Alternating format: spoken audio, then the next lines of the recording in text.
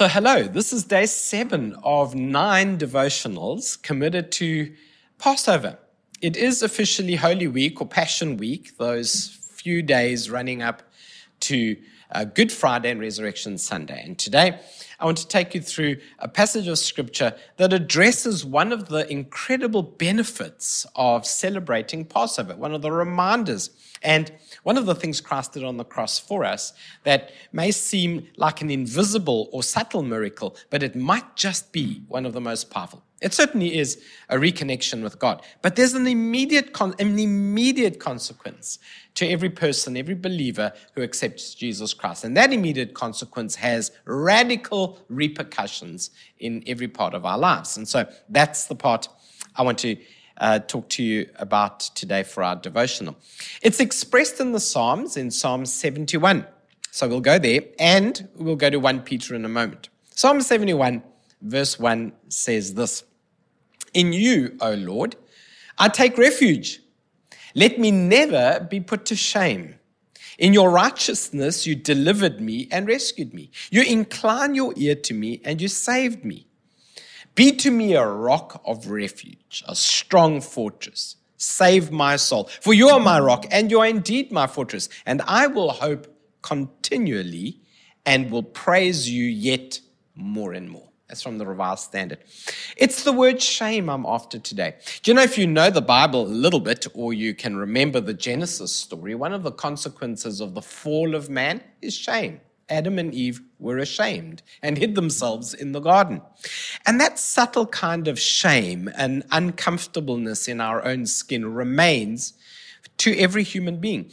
It's a sense in which we still have to find ourselves. And we might pursue all kinds of avenues to do that, adventures to do that, geographic explorations to do that. But that's not actually how you find yourself. That feeling of not being content in the inner parts of your soul is not settled, resolved, or met. That need is not met by some sort of an adventure. It's met by a relationship. And there is something really powerful about that idea. You'll remember that Adam and Eve, in their effort to resolve their shame, actually made a clothing of fig leaves and covered themselves. And there is an entire story around the shame of it. 1 Peter chapter 2 and verse 6 says, "For in scriptures it says, 'See, I lay a stone in Zion, a chosen and precious cornerstone, and the one who trusts in him will never be put to shame.'" There's another clarification or a redeeming or a restoring of the concept of shame. You know, one of the most immediate miracles about being a follower of Jesus is your immediate relief of shame and a sense of being placed right with God in your world and in the universe as it ought to be. Things become as they ought to be. So that's one of the things that this time of the year reminds us of and celebrates, that we get to celebrate together. And so there are a couple of things I want to talk to you about as a reminder for our devotion on shame. First of all, the root cause of all shame is disconnection from God. I mean, you may feel embarrassed at something. You may have had one of those little sort of mini fails of some kind. You may have tripped and fallen. You may, in fact, have sinned. And all of that generates shame. But if you go to the root of it, it's disconnection. Whenever you're ashamed of something or embarrassed by something in your friendships, you tend to avoid, don't you? It severs the connection. And so we avoided God. And so God reestablishes it by taking it out by the root, so that there is no unspoken elephant in the room between you and God. The power of resolving the shame. And then the second idea is that God restores the relationship as if it never happened. You know, there are very few things in life in which one could say, let's go on as if it never happened. Because truthfully, when something's happened, it's happened. It may not reside in our emotions, but it resides in our memory. And you can't get rid of the memory. It probably shouldn't. But with the Lord, he actually remembers it no more. Now, that's pretty powerful. As far as the east is from the west, so he casts our transgressions away, and he remembers them no more. It's an actual verse in the Bible. That's different. He doesn't feel angry. He literally removes them. That's why we say born again. It's a fresh start. It's a new identity. It's a new person. He remembers them no more. And I think there's something powerful about remembering the restoration of the relationship is not with scars, it's made new. The one who carries the scars is no longer you, but it is Christ. So that's a pretty big moment, isn't it? It's a big idea.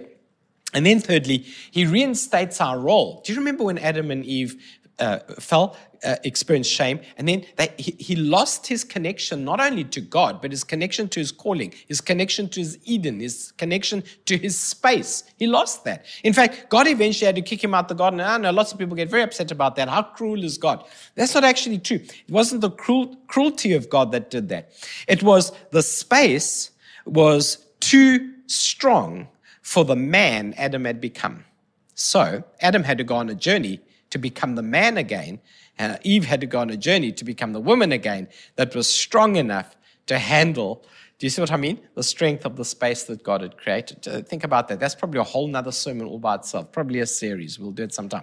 But God kicked him out of a responsibility he wouldn't be able to handle and allowed him to reinstate in relationship and then ultimately reinstate in role. I love that.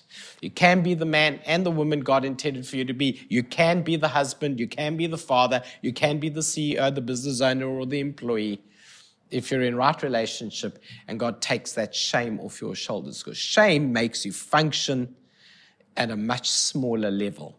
And being free from shame makes you function at a much stronger level. So something really, really powerful about that. And thanks, Charlotte. I'm really interested in exploring that conversation. So we'll actually do a whole series on this called Eden. And I've had so many people asking for us to go back to it. And I think we will not long after Easter. So let's take a moment to pray, everybody. It's very nice to see so many of you. We're at about 160 people live right now. Let's take a moment to pray and commit this to the Lord. Good Friday, communion together in all our buildings and online. Cape Town, you're not having a Good Friday service. And then Resurrection Sunday, water baptism afterwards, no evening service in North End. Let's pray. So Lord, thank you so very much for removing our shame.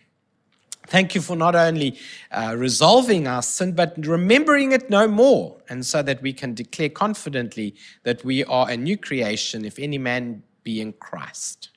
And so, Father, we pray a reminder that we need not live under the canopy of shame, but we are free to take up our role all over again. Thank you that you make us strong enough for the scale of our calling and our role in life.